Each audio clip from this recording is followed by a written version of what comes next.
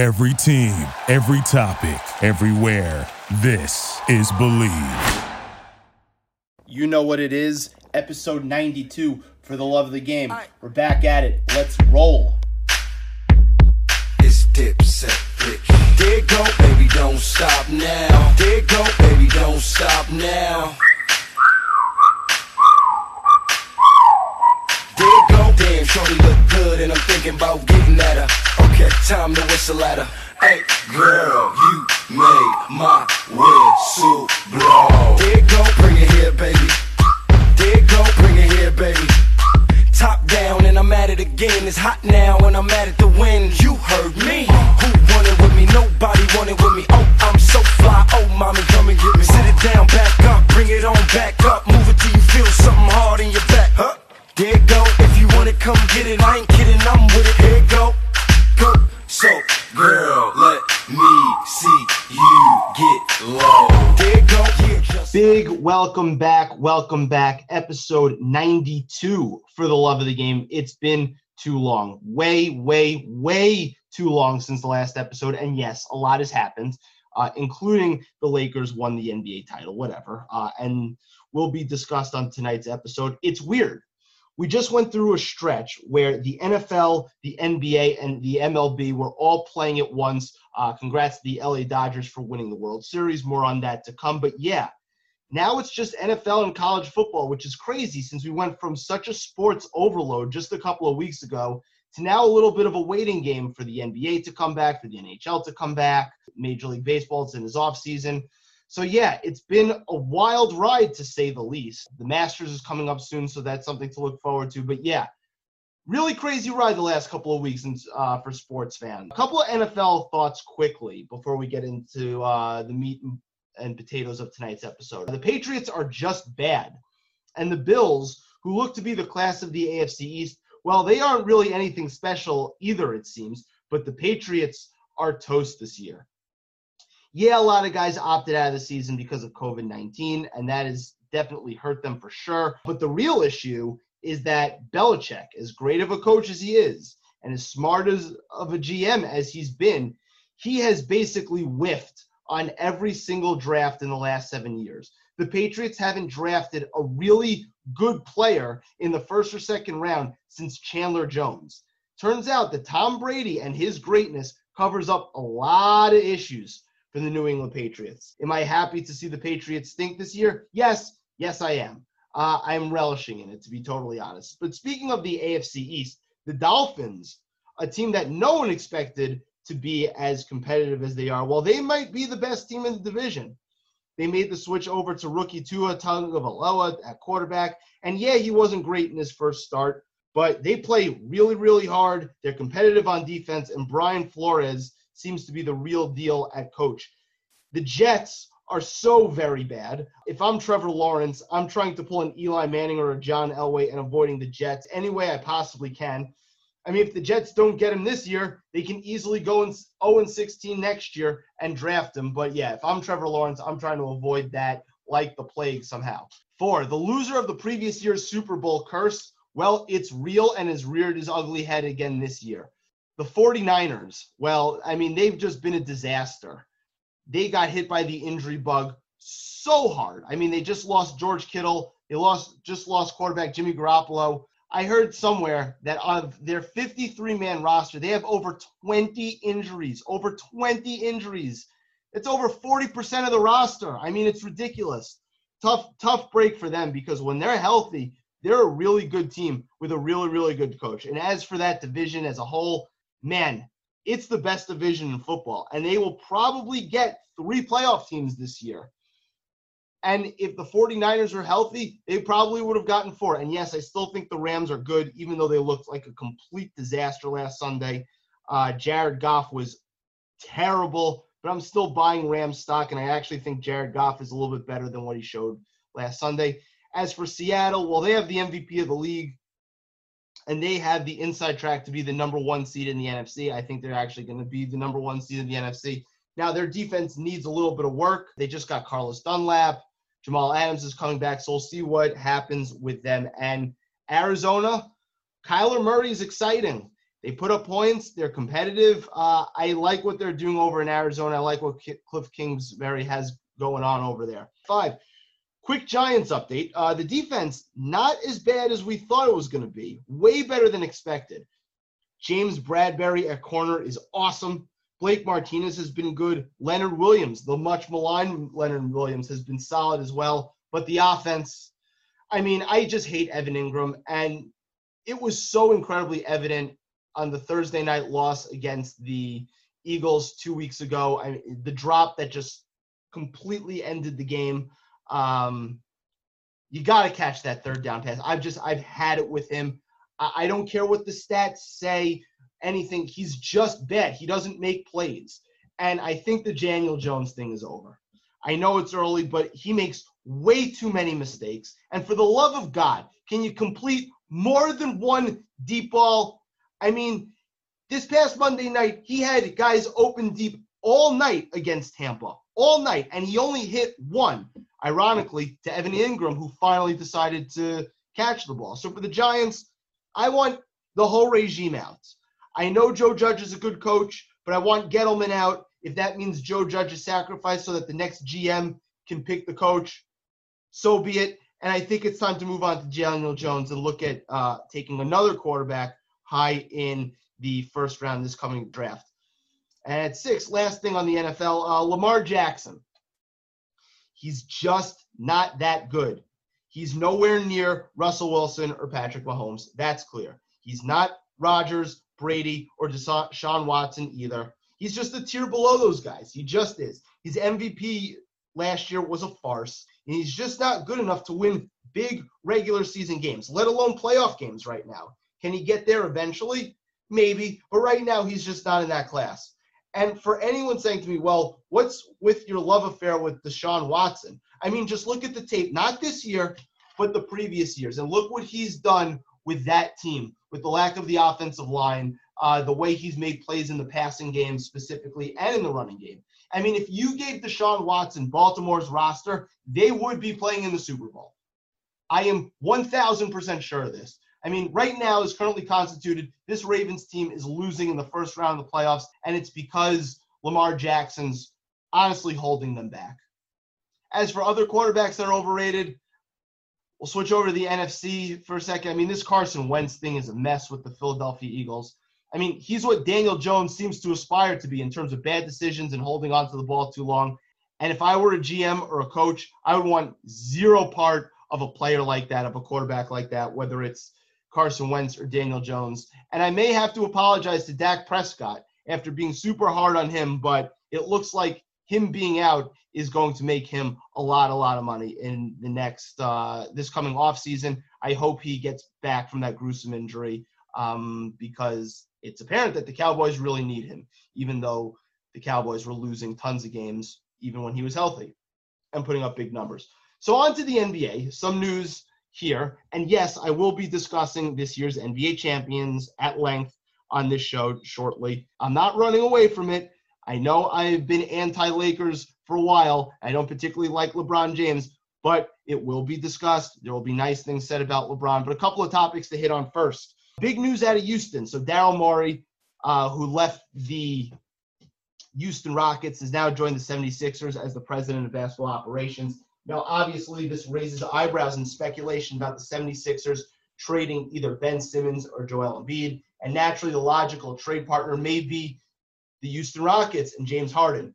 Daryl Morey seems to like threes. The 76ers don't shoot a lot of them, and they don't shoot them very well. Houston may be in a position to shake things up, considering what's going on with ownership.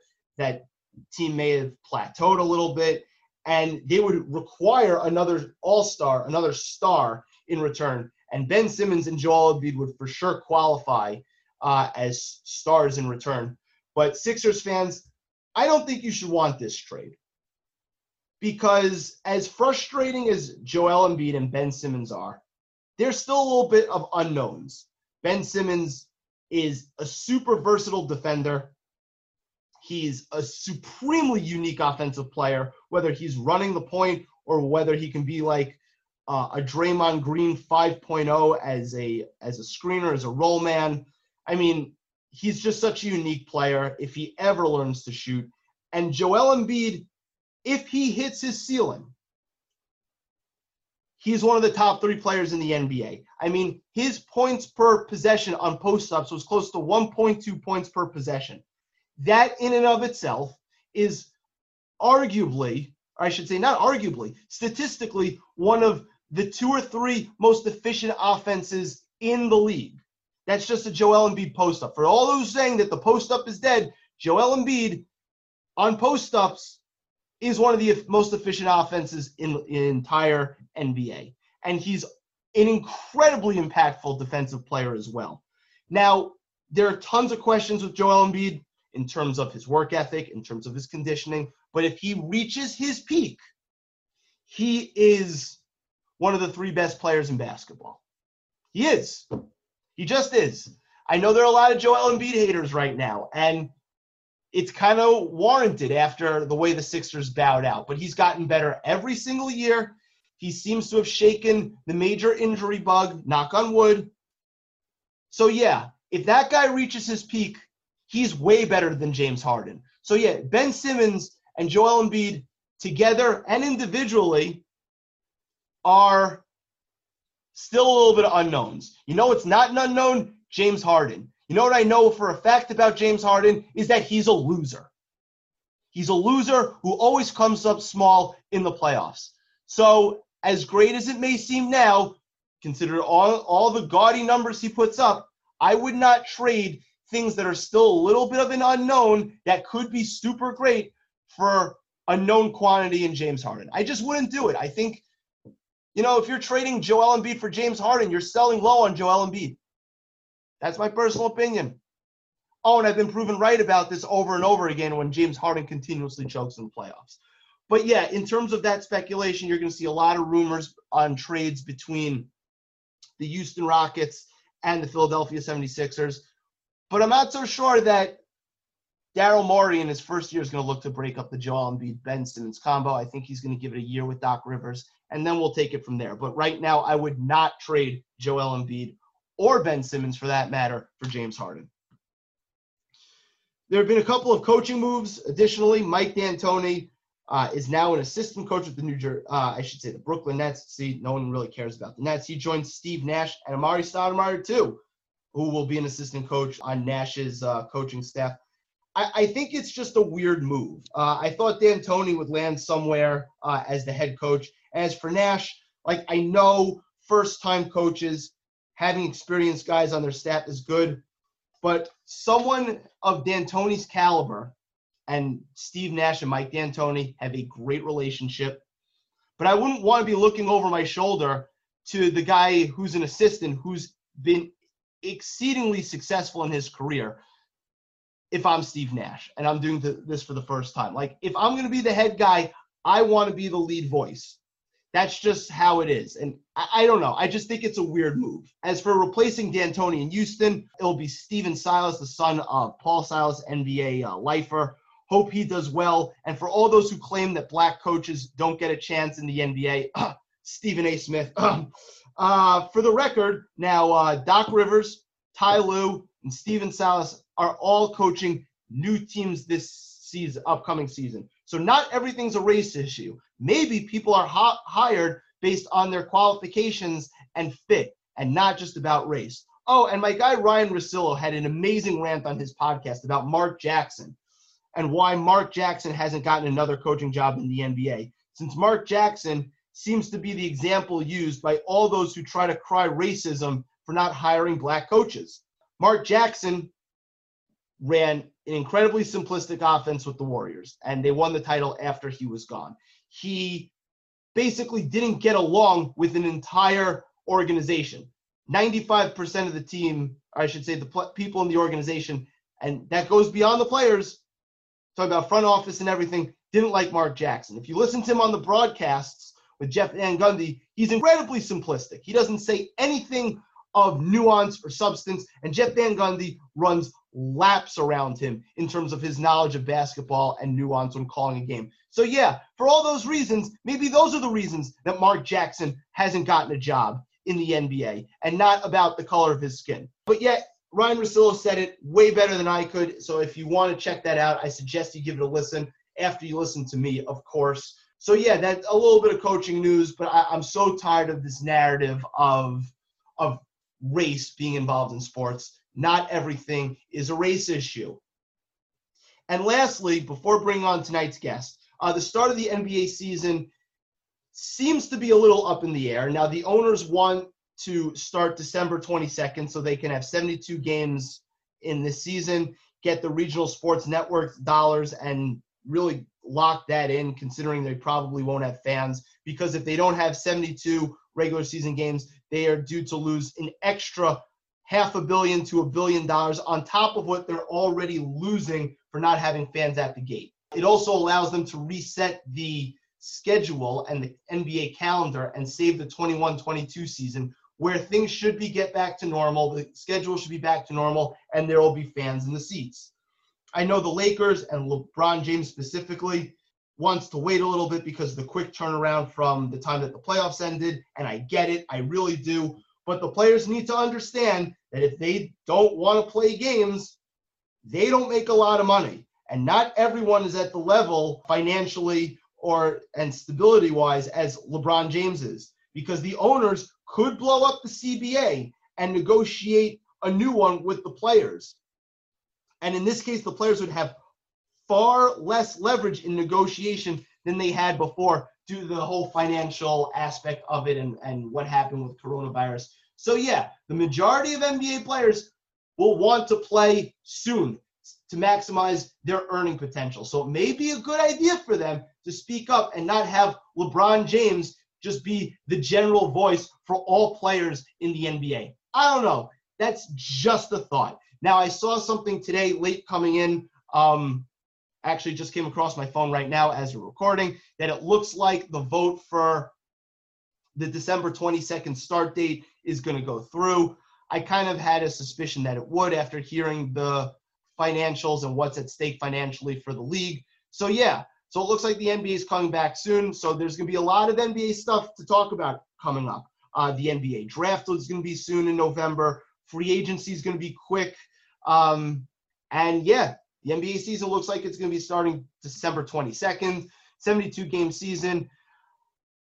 It should be interesting to see what free agency looks like and what the cap looks like with all the financial issues that the NBA had. With that said, it's time to bring on tonight's guest to talk about LA's great sports run of late in just a moment. So I teased it before. Obviously, you all know that I've said many a times that I am generally pretty anti-Lakers. I am pretty anti-LeBron James. I was not running from speaking about the Lakers championship. It was an impressive feat to say the least. But I had to bring on a native Los Angeles guy. You guys have heard him before. He's been on the show before. Mr. Josh Friedman. Josh, what's going on, man?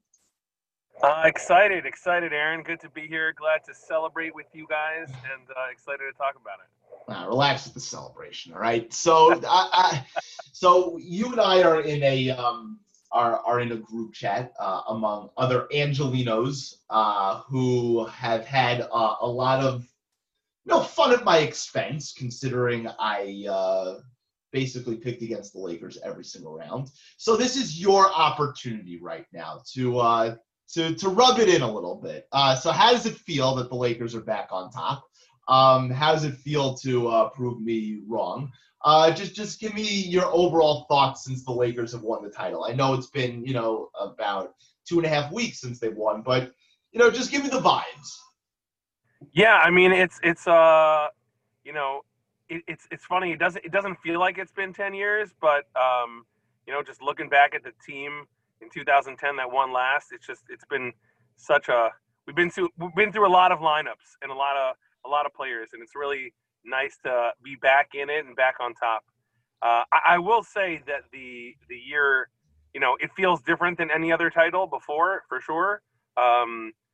Whether it be the fact that it was the bubble, not in Staples Center, no parade in LA, that's definitely part of it, and just the makeup of the lineup and the newness of the team and getting used to all these players at the same time, and learning to like them in moments that they haven't been in before.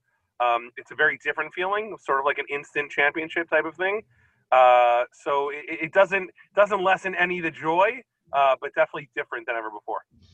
So along this run, and I was very, obviously, as I said many times, I was very skeptical. And even after they won this title, still kind of skeptical of this Lakers roster as a whole. Obviously, you have, the two stars, LeBron and Davis, but outside of those guys, it's kind of been a mishmash, and there were a lot of signs to point to that it wasn't just going to be enough, that having LeBron and Davis and this sort of motley crew of dudes wasn't going to be enough. But I wanted to talk about the motley crew of dudes, aka as Shaquille O'Neal calls them, the others. Which of the others surprised you the most during the run? And a bunch of these guys are free agents, whether it's Dwight Howard, it's KCP, it's Rondo. So which of these guys would you be comfortable bringing back, given the fact that, the cap may not be as high, and everybody who's coming off a title generally gets a little bit of a bump in salary, maybe more so than they actually deserve? Yeah. So, man, it was quite a mishmash, and it was like a guessing game to game, series to series, who were going to be the third, fourth, and fifth factors in victories. I definitely, it's hard to begin this conversation without starting talking about Rajon Rondo and the real existence of playoff Rondo, and how we should not overlook that by any means. I would love to bring back Rondo, if not for anything other than the playoffs. So, almost like give him a rest the whole regular season and let other guys get reps, and allow him to do his thing when the time comes. Biggest with him was just his shooting. I mean, I think, being on the other side of 30 has definitely slowed him down. But if they're gonna give him room to shoot, and he's gonna shoot at above 35%, I don't know if we can realistically expect him to shoot over 40% during the season. But to replicate, anywhere near that was just incredible. And he's got the veteran savvy. He's got a basketball IQ. From what I understand and what I heard from different guys on the podcasts, particularly Jared Dudley, was that he's just a master of film and how he influences the whole team. And I think he's just sort of like that lieutenant to LeBron's colonel, in terms of getting the team focused. I think he is. I would love to see him back more than anybody else that's a free agent, to be honest. Even though you could say on a minutes per game or number of games in the season, his impact might have been less. But when it mattered most, I think he's crucial, a crucial piece. Certainly, I do not want to see him sign with the Clippers. So I've seen reports of that, and Right. that would probably be worst case scenario for him to leave and sign with the Clippers. I guess it matters what the number is, right? Like what the salary number is, because you can't.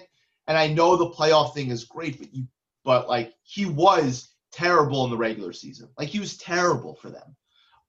And you can't pay a premium given, the way the cap works for a guy who's just going to play in the playoffs. Yeah. Right? You just can't. Right. If we're talking, upwards of $10 million a year, I don't think that's anywhere near. I don't think Rob Pelinka is going to go that high.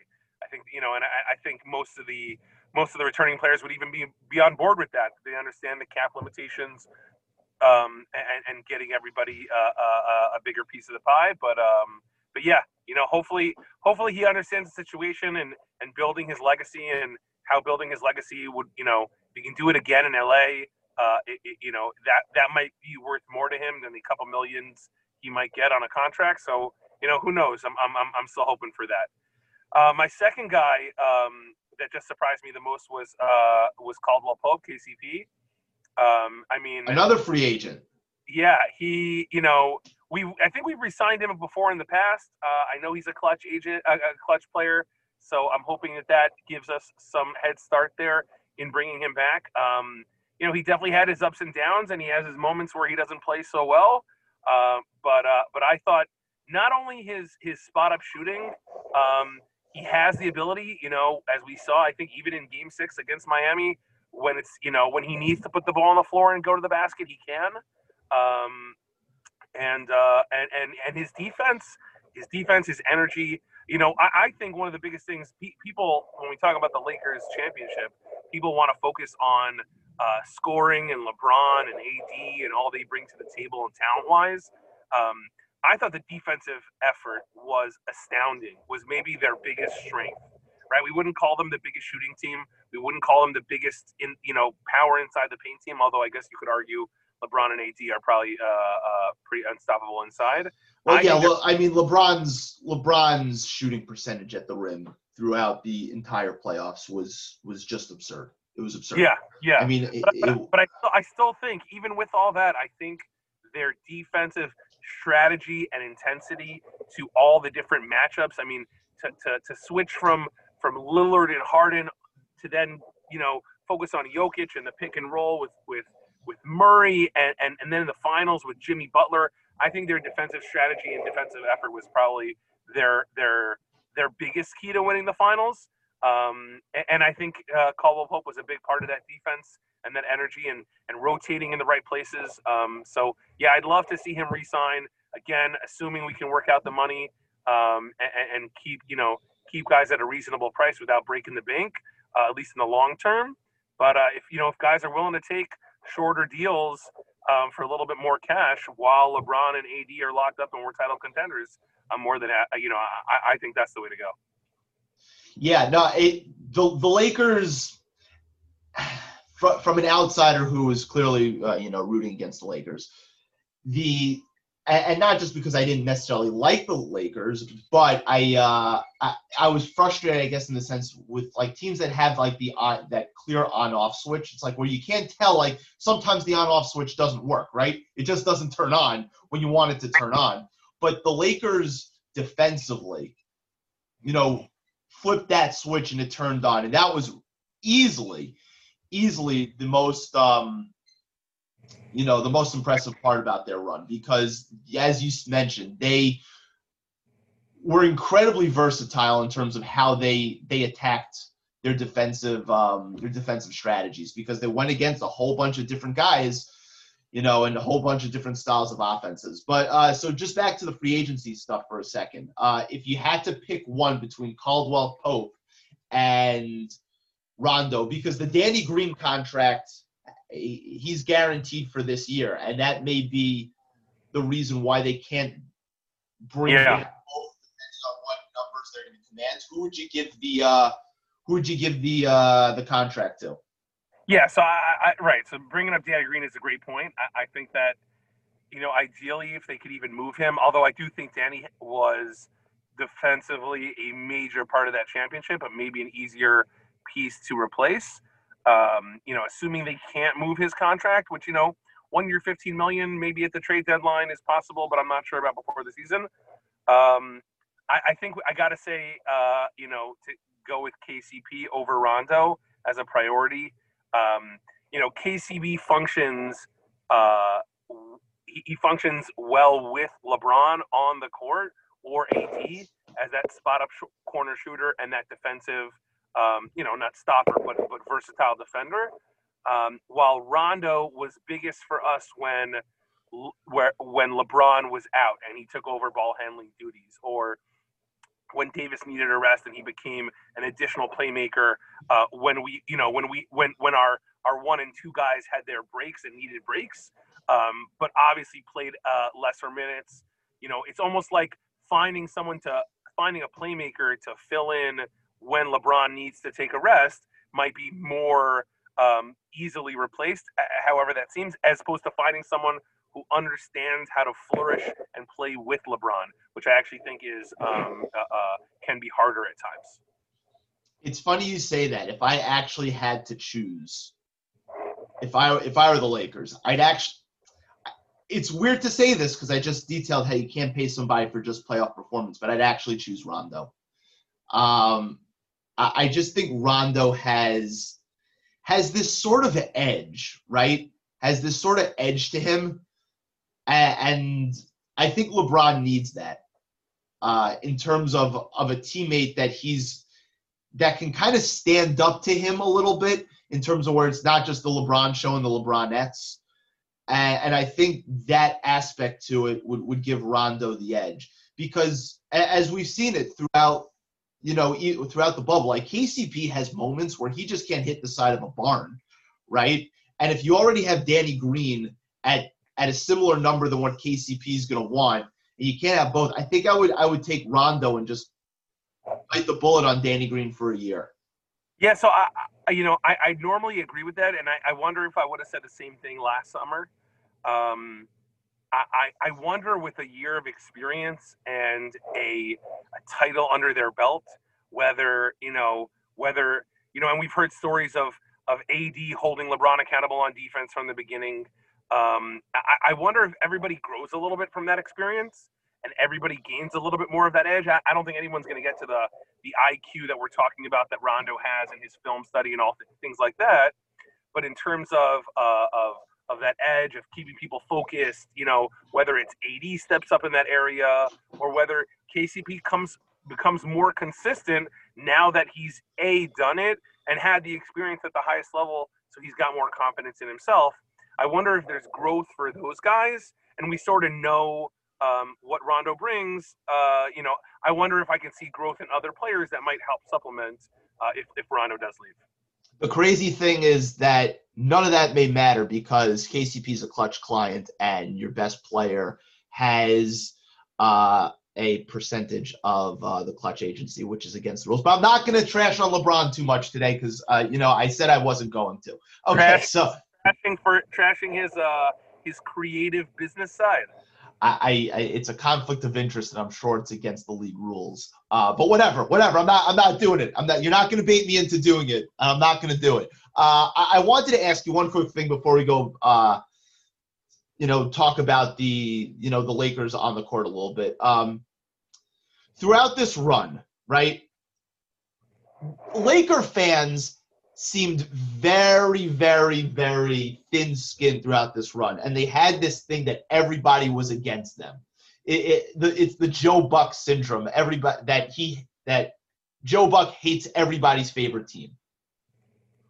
Why do you guys act this way? You have more bandwagon fans than anybody. Why do you act this way?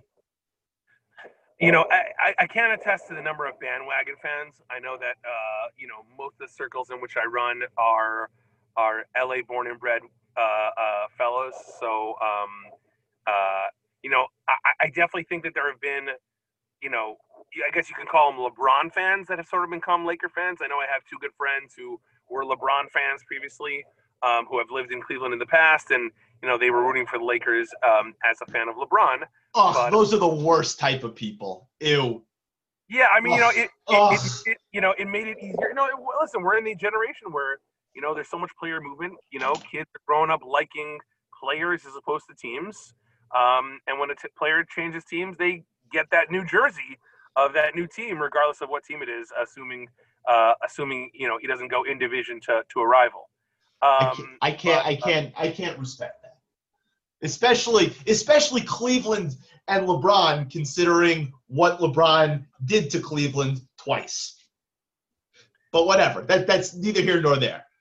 Happens to be the two guys I was referencing aren't Cleveland-born guys, but have lived there. But anyways, okay, that makes it a little different. But anyways, So there, I definitely don't. I'm not as aware of the Laker bandwagon fans, but I think that the Lakers almost, as you could see in LeBron's post-celebration speech about, giving him the respect he believes he deserves. I think you saw LeBron react the same way to a lot of the media comments and focus, similar to how a lot of us Laker fans were responding most of the time.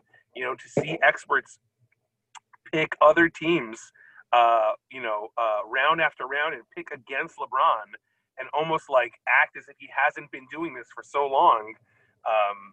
We sort of took that on our own and took that on. It's like we wanted to defend LeBron in that position and make sure that everyone was giving him the respect that he deserves. I think everyone knew AD was one of the most talented players, and it's almost like how people couldn't think that this new Laker duo wouldn't get to the finals against unproven, whether it was Jokic and Murray or Butler and Bam, or Lillard or Harden, guys who haven't even been to the finals, and yet experts were picking against the Lakers, was more shocking to us than anything else.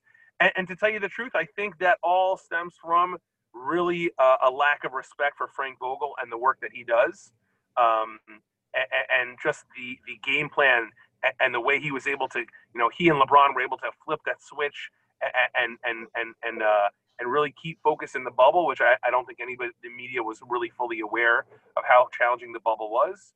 I think it was, everyone feeling that lack of respect, and really wanting the media and all the reporters and the experts to really give us what they deserve. I want you to hold that thought about the LeBron asking for his respect thing, because I want to get into that in a second. But I think that's where it stems from. I think that the fans responding in a way of, why are experts picking against us? I think, and we can talk about it more later, but that's I think where it's stemming from, of just seeing team after round after round, and all those players are really talented. Jokic and Murray and Butler and Bam, but nowhere near the realm of experience and provenness that LeBron has on his track record to put anywhere near him. Well, I'll tell you why people are picking against you. Because you guys were basically a two-man team. You were a two-man team on paper. Caldwell Pope, he had great moments in the finals, but he had moments in the playoffs where he shot 29%, right?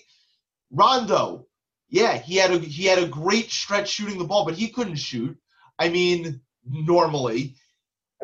Kyle Kuzma was not very good at playing basketball. Like, that's why they picked against you. And everybody has respect for LeBron James as a basketball player, even if they don't consider him like the greatest to ever play, which he isn't. Like, this whole notion that like LeBron needs his, it's just ridiculous. But whatever, we'll touch on that in a second. But I wanted to ask you specifically about Anthony Davis. How has your perception of Anthony Davis changed since the playoffs? Because for a guy as great as he is and as talented as he is, he still has too many moments where he's kind of a no-show. It's still too up and down for me. What say you? It's hard to, when you talk about the long line of Laker centers, great Laker centers, and you think how all of them could, whether it was Shaq or even Pau Gasol, Kareem, how they could just get down on the block and you could hand them the ball and you just get out of their way and let them work. It's not the same with AD. We sort of learned, I can't say for sure whether he was, whether he could be in better shape. But he definitely looked like he wasn't creating as much position down low as I think we would have thought going in, because he is so incredible around the rim. And he is able to play back to the basket. So I would have thought, he would have been more demanding in the low post. And as I'm learning, at least currently, as currently constructed, his body isn't necessarily that way. I don't think he's got that strength below the waist yet in those strong legs to really plant down low and hold his position. And he is more of a spot-up guy who can get to the basket with moves. But it's just a different expectation than I think I would have had. And certainly compared to some of the other great Laker centers, just functions differently. And I think as a result, he needs a little bit more to get him the ball in an area to be successful, as opposed to him creating his own area to be successful. I think that's an area for him to work on. What I would say is I think that when he wasn't necessarily performing on the offensive end, I think he still had an incredible impact on the defensive end and his versatility there. We were able to pull it out even with some odd, rough games. And hopefully that this is all a building experience that improves consistency. We get in the best shape we can. I was actually most impressed that he was able to be as healthy as he was. He has a history of being injury prone. And even that twisted ankle, I can't remember now if it was in the conference finals or the championship when he twisted his ankle, with a sprained ankle. And I was worried he'd miss some time there, and he was still able to pull it out. So, I got to give him the props for the toughness and sticking through and being there when we needed him the most. I'll say this about Davis, because and it's gonna be like a statement with a question mixed in. I'll say this about Davis: the defensive versatility that he showed, whether it was guarding sometimes Jokic, whether it was guarding Jimmy Butler, whether it was help, like he was a defensive menace. And even in games where he was a no-show offensively, like it really never let it affect his defensive performance, which was great. I mean, that's what winning players do, right? They find the ways to contribute even though they don't have it going offensively. Even though I do believe that he takes himself out of games offensively just because he's just a little passive and he's a little soft, right? Offensively, he's a little soft. Defensively, definitely not. My thing with Davis was, and I was listening to a whole bunch of different people, that he was going to be the MVP of the finals. That his plus-minus numbers were insane. Where like LeBron, he was like a plus 15, where LeBron was like a -2. And I just wanted to tell these people, I know the stats are what they are, but like, are you watching what's happening? Like, didn't you see what the flow is? Like, LeBron is the straw that stirs the drink, right? He always has been, and he always will be. And this notion that Davis was the MVP of the finals was crazy to me because, LeBron's the orchestrator. He's the orchestrator of everything they do. And, the MVP of the finals can't have certain games where he's just a no-show on one side of the court. Like, he just can't. And there's this narrative that Davis is a top 5 player in the league. And I just want to push back on this because we've seen what Davis is when he's not playing with LeBron. Right? We've seen this. If you're a top 5 player in the league, you elevate your roster to make the playoffs every single year. And the Pelicans made the playoffs 2 out of 8 years. Now, it's not always his fault for the Pelicans' incompetences, but still, besides for that run where they beat Portland and they lost to Golden State in the second round, there wasn't really anything there. And I just, to me, the whole Davis thing drives me crazy. But I think that I think there's a lot left to be desired in New Orleans. The training staff and the number of injuries that they've had. No question. Medical staff. A lot of questions that I'd have surrounding his time there. But I think and even AD has talked about this, how LeBron has come to him at moments and pushed him to shoot more, and he definitely has that more passive nature. Certainly on the offensive end, it sounds like he was pushing LeBron on the defensive end, so it certainly sounds like he's more assertive there, and hopefully it's a role that he grows into. But I agree with you. I think that the NBA, and this goes to a little bit of what I've heard in other areas, and similarly with baseball, is you can't just follow the numbers. You have to watch the games. You have to understand the feel for the game, and you have to understand who's orchestrating everything, and who's got their foot on the gas pedal, and who's just a passenger in the car. And I think it's really hard to be a top 5 or a top 10 player even in the NBA currently if you're not a ball handler, if you're not a person who's orchestrating the offense. We can call Jokic might be an exception there because his passing is just so incredible that he sort of becomes that engine that gets his team going, and he is sort of that driver. But wings and guards have sort of just taken over the league in that they create that space with their shooting and with their ball handling. And bigs are, and it's super it's very important to have a super talented big, especially like AD, who's as versatile as he is, especially with his 3-point shooting, which, if continues, we could see an incredible jump. If we could see it continue to grow. But yeah, I would agree with you. It's certainly a ball handling driven league or a playmaking driven league. And if you're not one of those type of players, it's certainly hard to put you up there in the upper echelon of whether it's MVP conversation or whether it's top 5 NBA, whatever it may be. I think talent wise, in terms of his range of like literally doing everything on the court, no question. No question. LeBron and maybe Giannis in those conversations of those who can do everything. No question. That's why a lot of people put him in that conversation of either MVP or top 5 in the league. But I would agree with you that if you were selecting, you were selecting from scratch. You're drafting the NBA. You're selecting players. You're taking guys who have the ball in their hands. At the most crucial moments that are creating plays and making plays for others, you're picking them for someone, for example, like a Damian Lillard, right? It's almost like Damian Lillard will carry that team year after year after year after year without another All NBA player to a 6, 7, 5, 6, 7, 8 seed. And he's carrying that team while AD's teams, while he's been the focal point, have suffered more. So I certainly would agree with that point. It's funny you say that because I actually, in my arbitrary rankings, I'd actually have Davis ahead of Lillard in this respect. But before we go on to LeBron, because we have to have the LeBron conversation, in the next couple of moments, what if I told you this? Because I guess it's a two-part thing. If you're drafting a team from scratch, who are you taking first, Jokic or Davis?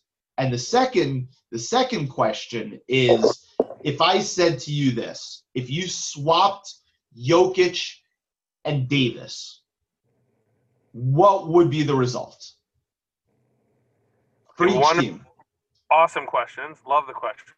I'm pretty sure I'd draft Davis. And I don't know if they still win the championship with Jokic. I think that AD's – I think it just comes down to defense. I know Jokic creates more on offense. But, in today's NBA, if you saw the teams that were there at the end, and maybe Denver was the exception to this, and that was mainly because the Clippers just fell off a cliff. The teams that were there at the end were versatile defensive teams. Boston, Miami, the Lakers, they've got wings. They've got guys to switch.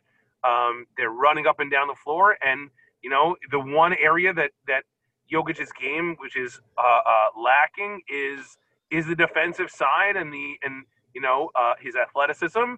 And while he makes up for that with incredible IQ and incredible passing, ultimately – ultimately at the end, I think that's when you come down to the playoffs, you need to be able to get stops. Interesting. It's funny you say that because I initially thought that, at least for the regular season, I mean, we've seen that there's a major difference between playoff basketball and regular season basketball. I don't think the difference has been bigger in terms of how it looks and what the results are. Because if just for an 82 game schedule, I think if you switch the two, I think the Lakers would be just as good and Denver would be worse in terms of number of win totals. I would agree with you. I would agree with that. In the playoffs, I'd like to say that would hold true, but Davis is really a special defensive player when he's engaged, and maybe he needs to play with LeBron to be that engaged defensive player. He's just maddening to me. He's just maddening to me. But I think that it's like the really to answer that question is how do you want to build your roster and who's your number 2, right? It's like, my ceiling is probably higher with Davis if I can get the right guy next to him. In this case, being LeBron. Or whoever it might have been. It doesn't only have to be LeBron, but another top level talent. If I can get that person next to him, he probably has a higher ceiling. I think Jokic has the lower ceiling, but you could argue that more guys would have been successful next to him. So it's a really tough question to answer. I think it would depend on the roster. And that's why I'm not sure that the playoffs would still work out that way. Right. They would win. But I do agree with you that given the regular season, if you put Jokic, you swap them on teams, Denver is worse and LA is probably better for sure. I would agree with that. I just, it's funny that Davis has the natural gifts and the talents to be the best player in the league. And it just seems to me like he's the most overqualified, like 1A to a 1. And it's just weird. I don't know what it is, but it's strange to me. But yeah, that's Davis. I mean, but to the notion that he was ever going to win Finals MVP was laughable because of the series LeBron had and who LeBron is. So let's do it. We got to do it. Laker fans' relationship with LeBron. It's been a complicated relationship. There was always this Kobe versus LeBron undercurrent that I still think exists. So, and LeBron is a great basketball player. He's as cringeworthy as ever in terms of the things he says and the things he does, and it turns a lot of people off. So where are Laker fans at with LeBron today? Oh, we're sitting in a lounge chair smoking that cigar next to him. It was odd. It was odd. You know, I said at the time that LeBron signed, I remember I flew back from LA, I landed on the East Coast, I turned on my phone and I saw that LeBron signed. And you know, I just remember immediately thinking that the Lakers had never in my lifetime signed a player who was more successful before he got there than afterwards. I think it was unique. It was a really unique signing. Shaq was more successful. You know, he hadn't won a title before. He was an extremely talented player, but he hadn't won a title before. Right. Al was a talented player, but hadn't won a title before. Even Kareem had won, you know, a title, but wasn't an all-time. You know, he probably wasn't all-time, but maybe not the same degree. He became more successful afterwards. Magic was our homegrown player. So it was definitely a unique signing to bring in a guy who had so much success and bring him here afterwards. And yeah, it was a tough transition. You saw Kobe murals. I remember that summer, people painted LeBron murals, and you know, and they erased them, and they painted Kobe murals on top. Obviously, before the tragedy, and all Kobe murals went up all over the city, anyways. But yeah, it was not an immediate acceptance. I think that people felt like LeBron was a Heat or a Cav before he was a Laker. And I think that, you know, while I wouldn't necessarily think of him only as a Laker now, I definitely think of him as part of Laker history, and that, you know, that's granted him an acceptance to the, you know, I don't want to call it the Laker Hall of Fame, but, you know, to Laker history. I know we discussed whether his jersey boot would be retired. Okay, so let's do it. Hold on, because that was my next question. I saw a lot of stuff on social media about, do you retire LeBron James's jersey in the Laker rafters? This is, as somebody who appreciates, you know, legacy fan bases. I am a part of a legacy fan base. I'm not super successful legacy fan base, but a legacy fan base, right? A knowledgeable fan base that appreciates all the greats that came before them, and that the most current thing is not just the greatest thing. Okay, that's where I'm coming from. So what say you, for, you know, speaker of Laker Nation, when they say we should put LeBron James's jersey in the rafters already? What say you to this? After the 2 years, might I add you, at the current moment, what say you? Yeah, so I think you definitely have some people who would say yes. It's been a long drought, and people are really excited, and a lot of that might be some recency bias. I think that if he were to end his career with the Lakers right now, we would not consider jersey retirement. I think that when people are saying that we would do so, that the Lakers would retire his jersey, they are assuming that he is, you know, they're thinking he's here for another 2-3 years. I will say this: if he's here for another if he's in LA for another 2-3 years, and they make the playoffs and they battle in the playoffs, and not necessarily wins another one, but he spent end up being 4 or 5 years with the team, and they got a title out of it, I wouldn't be against. Fine. I can understand that. Right? Because, it felt like he battled with us, right? He was in the trenches with us. He wore that logo on his chest. He represented the team for a good amount of time, and he brought a title to LA. That's a very different conversation than if he were to end his career right now and it was a 2-year stint with the Lakers.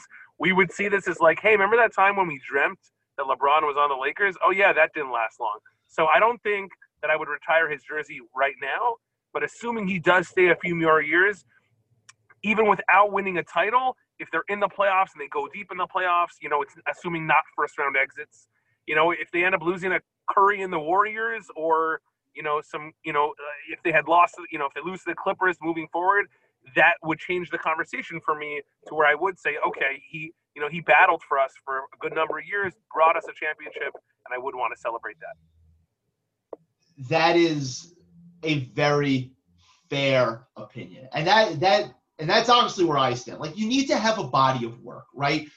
The Lakers aren't just some other franchise, right? Like, this is, arguably the most storied franchise in NBA history that's had great players throughout their entire history that have played many years with this team. Like, to say that LeBron, after 2 years, by the way, last year, where he mailed in a third of the season and they didn't make the playoffs, right? So that's his first season there. And then this year, obviously, the title team with Davis and not taking anything away from that. But after 2 years, given what he's put into that franchise, for you to argue that his place should already, given what he's accomplished in LA, his numbers should be in the rafters. Like, that's a slap in the face to Jerry West. Like, that's a slap in the face to Magic Johnson. It's a slap in the face to Kareem, to Shaq, to Kobe. Like, dudes who put in work and had a catalog of work. I couldn't believe what I was hearing, especially given the fact that before LeBron signed, and even after he signed, the complicated relationship that he had with the whole him and Kobe thing, I just couldn't believe it. And I was pushing back on Twitter, and people were like, we're going crazy, like, oh, but you're just a Knicks fan, like, you don't get it. It's like, I do get it, because I understand history and valuing history, and it can't just be, the most recent thing is the greatest. It drove me irrationally nuts. Aaron, I would say as a comp is, does Kawhi's jersey get retired in Toronto? The Raptors aren't the Lakers. No, I would agree. Right. I would point that out. I would say, would it surprise me if they did? My answer would be no. I would totally understand if they did. Right. But to compare the LA Lakers franchise, you can't do it. Would be apples and oranges. So you can't do it. You can't do it. Like, right. Exactly. You just can't, because the Laker fans should be better than that. They should have more pride than that. Because, it hasn't just been the last 5 years for the Lakers. It's been, you've seen a lot of success. Just have more pride. Now, if he builds up a resume, no question, right? But after the first 2 years, I mean, come on now. To transition for you, as the hour is getting late on us, I would not be against a Mookie Betts jersey retirement. So yeah, we were going to talk about the Dodgers quickly also, because they definitely did win the World Series. Now, the Dodgers, unlike the Lakers, since their last title in '88, have had a tortured history. I mean, we're talking about the Frank McCourt era. We're talking about, stomach punch losses in the playoffs. I mean, look at Clayton Kershaw in terms of his playoff splits this year notwithstanding, and how just the drastic difference between his regular season and the playoffs. I mean, the Dodger fans are exceedingly tortured. So let me ask you this. Which title recently meant more to the city? Yeah, it's such a good question. It's such a good question because, you know, with the lack of parade and the oddness of the whole seasons and the games not being played in LA, it makes that question a lot harder to answer. You know, it's definitely more of a Lakers town than it is a Dodgers town, and the Lakers still rule just for their history, the richness of their history, owning the decade at the beginning of the century, compared to the Dodger torture. But, you know, to see the amount of fans that are at Dodger games consistently, year after year, game after game, being, you know, number one in attendance and consistently getting close to 50,000 per game, while they may not have been successful, it certainly is a major contingency of the town. And I would say, and this goes back to a comment I made earlier about the Laker roster being so new and a lot of new players that we haven't had success with and haven't gone to the playoffs before. You know, KCP was on the team, but he hadn't been a playoff performer for us before. Rondo, you know, was on the team last year, but we didn't get to the playoffs. So a lot of that newness with a lot of Laker players, while with these Dodger players, and certainly Clayton Kershaw, you know, I would say that Clayton Kershaw winning a title meant more to LA than LeBron winning a title, right? If that makes sense. So 100%. I would agree. While the number of fans may have, the number of fans that celebrated may have been more for the Lakers, theoretically, or likely, the fact that it meant more for the city of LA that Clayton Kershaw won a title was definitely a real thing. That it meant more for us. And when we talk about our legacy as a city, to have one of the best pitchers of all times pitch for us and get that title, I think that meant more for us on that level. Besides the fact that that core had been there for so long, you know, Turner has been there for a good 5-6 years already. Jansen had been there for so long. Bellinger, this is already his fourth year, gone to the third World Series. Seager, a lot of homegrown players that a lot of fans had a lot more attachment to, and seeing their development year after year. I can certainly see a lot more attachment. I can tell you personally that when Mookie Betts hit that solo shot in the bottom of the eighth in Game 6 of the World Series, I was in tears about finally getting to that championship moment and being able to celebrate that. I did not have, while I had tremendous joy for the Lakers, I was not crying in overcoming that heartbreak and that sorrow. If that puts it into perspective a little bit. It's funny you say that, because looking from afar, I would agree with you. Even with all we did it for Kobe thing, right? Because obviously the Kobe, passing looms large. But I would agree with you that it's the Dodgers. And one last thing before, because I gotta let you go, because you got some stuff to do today. And you're taking some time out of your day in your car to have this chat. I appreciate it. Game 6, right? Blake Snell is dealing. Okay, 5 1/3. He's given up 2 hits. He's under 80 pitches. He gives up the second hit, and he's pulled, right, with Mookie Betts coming to the plate. What was your reaction? I was in shock. I was in shock. After seeing so many years, and I don't think I'm upset. I'm as upset as everybody else was. Obviously, I'm a Dodger fan, so it worked out in our favor. For years and years and years, I saw Roberts leave Clayton Kershaw 2 batters too long, right? Like, I saw him pitch him into the 6th and 7th when Clayton was third time through the order.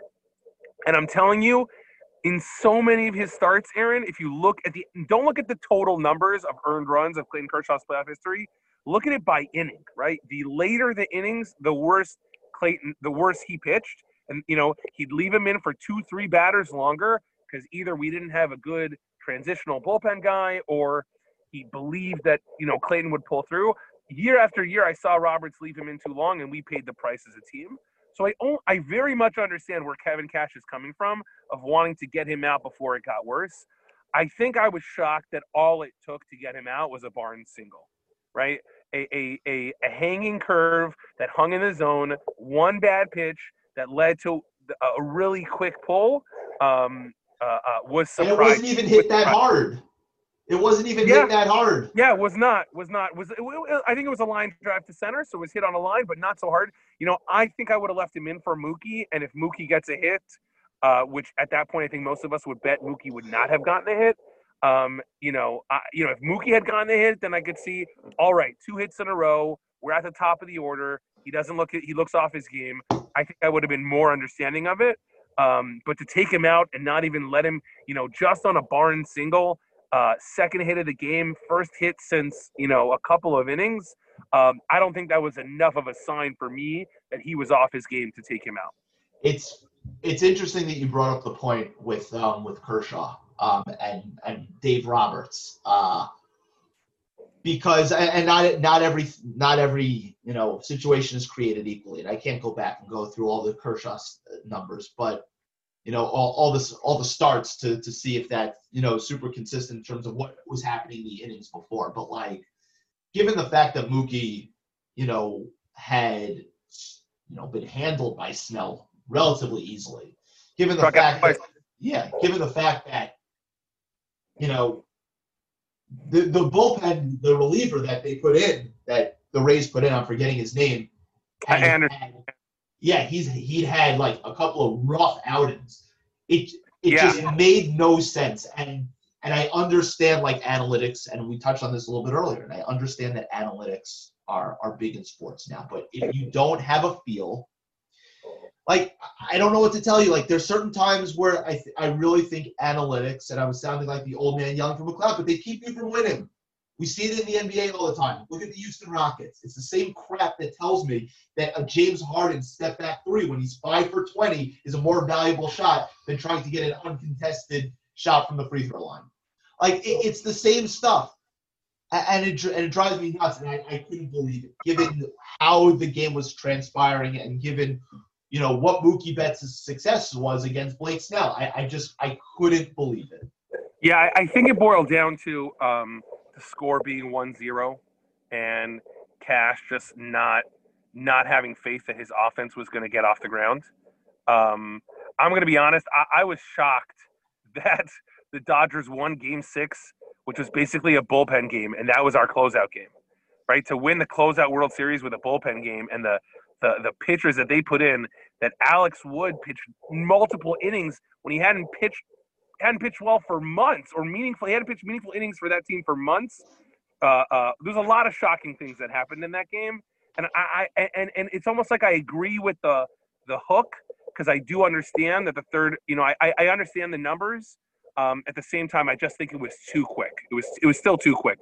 Even though I agree with it, I'm sort of in the middle where I don't think you can just leave Snell in there. You do have a strong bullpen. But the argument I've heard, which makes sense to me, then they should have brought in Fairbanks then, or they should have brought in Castillo then. They should have brought in their top guns if they thought that was the most crucial moment. And, I've seen Roberts, so many playoffs, play the numbers and rely on guys with good numbers and not follow his feel. And I think a lot of us Dodger fans were just super excited to see him, hand the ball to Urias and trust him and see that he's been on for so long and pitching well, and let him pitch numerous innings, which Roberts hadn't done before, and that was real growth on his part. Listen, Kevin Cash has got to go through those experiences just like Roberts did, and you learn to make the adjustment and balance the numbers along with feel for the game. Dodger fans weren't really happy with Dave Roberts over the years, from what I understand. So now you guys are okay with him? You guys are good? A lot is forgiven. A lot is forgiven, just like it's forgiven with Kershaw. I think that it definitely took him time to figure out what his best approach was, and I do think that the bullpen's always been a little bit of a weak link for us. So making the right moves for our bullpen has always been challenging. I think that's the part of our team that Andrew Friedman, values the least. And I think that's an area for improvement. So I do give Roberts a little bit of a leeway in some of the tough decisions he's had to make. And I think that's why Kershaw's always been left in a little bit too long. But he in the end, he didn't bring in Jansen, right? He didn't bring in his closer year after year. He trusted the guy who was pitching best and who all of us wanted to see in there, which was Urias. And, while everything may not be forgiven, Certainly, given the fact that Houston was not playing by the same rules as everybody else in 2017, and the fact that we won in 2020, just tells me that I think Roberts is a lot better of a manager than I think people give him credit for. Well, Josh, to be totally honest, I'm exceedingly jealous of your sports fandom right now. It's been an unbelievable There's a lot to run. be jealous. We're in a good place. Yeah, it's an unbelievable run that Los Angeles has had the last 3 weeks, and I'm super appreciative that you took time to talk about it. It needed to be spoken about. I wasn't running away from giving the Lakers their shine. To everybody who was asking me, when are you going to talk about the Lakers titles? Like, well, here we go. I definitely appreciate you, man, and we're gonna have to do this sometime soon. Yeah, Aaron, book the date for next year. When the NBA season's over, we can celebrate the next Laker championship. Oh, stop it. All right. Good to speak to you, man. I'll speak to you later. Thanks again to my buddy Josh Friedman for taking the time sitting in his car to have this conversation with me. I said some nice stuff about the Lakers. Shocking. And that's episode 92 for the love of the game. Take us out, Jules Santana. And I'm thinking about getting at her. Okay, time to whistle at her. Hey, girl, you made my whistle blow. There you go, bring it here, baby. Come on. There you go, bring it here, baby. Come on. Hey, girl, let me see you get low. There you go, sit it down, baby. Go ahead. There you go, sit it down, baby.